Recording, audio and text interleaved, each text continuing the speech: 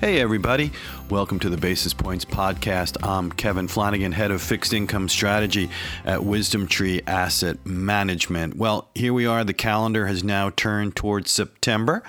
The unofficial end of summer occurred this past Labor Day weekend. Hope everybody enjoyed a fun-filled summertime in the bond market. It certainly didn't lack for any headlines or market volatility, that's for sure. And here we are, now with that calendar turn. What's next on the docket? Well, a Fed meeting where we get an announcement, we get summary of economic and rate projections, and we also get the usual Chairman Powell press conference on September 18th. So a lot to look forward to. But what I wanted to talk to you about at first here is just sort of this disconnect we're seeing, that the Fed's had some difficulties trying to get their messages across to the market. You know, it really began December of last year when we saw the Fed raise rates and provide an estimate that we saw for additional rate hikes in 2019. And it's really not as if the market was not anticipating that, but for whatever reason, remember the reaction. We had the stock market sell off. We had corporate bond spreads widen out as well. So there seemed to be a little bit of a communication problem there, I think, from what the Fed hoped for and what the market actually gave them going forward. And just, fast forward to the most recent bouts, you had the much awaited rate cut on July 31st, and even though it was characterized as a hawkish rate cut, the markets kind of took it in stride. And then just a day later, we get headlines that we would escalate perhaps the tariff or the trade war with China,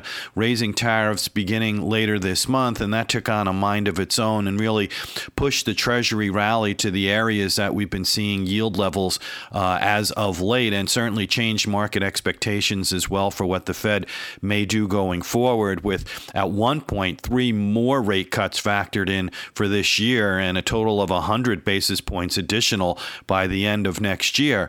And then we had Jackson Hole, a little more than a week ago. Remember, everyone was waiting to hear what Chairman Powell would have to say. And, he delivered what's considered probably an underwhelming speech, and typically that's what the Fed wants, right? They don't want to roil the markets unless they want to send a policy message to provide a little bit in the way of forward guidance.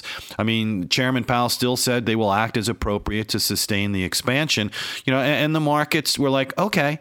And then the next thing you know, more trade headlines hit the tape. So it seems every time the Fed has tried to deliver, say, a non-exciting message to the markets, something takes their best laid plans and turns them around. So here we are now as we await what will be the September 18th meeting. At this stage of the game, if you look at Fed commentary around that Jackson Hole conference in late August, you had a camp that wants to cut rates, some potentially in the 50 basis point rate cut camp. And then you had others suggesting, they don't see any rate cuts warranted at this stage of the game.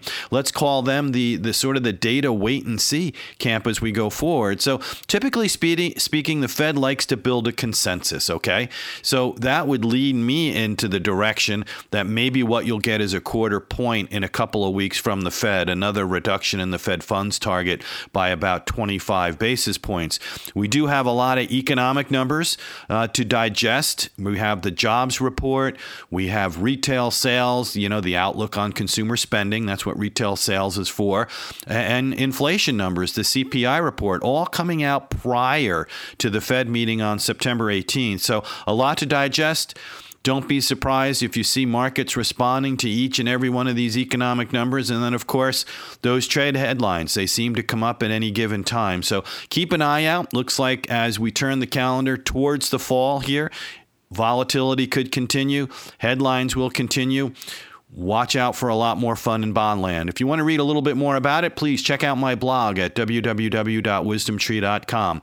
Have a great rest of the week, everybody. And before investing, carefully consider a fund's investment objectives, risks, charges, and expenses contained in the prospectus. Available at wisdomtree.com. Read it carefully.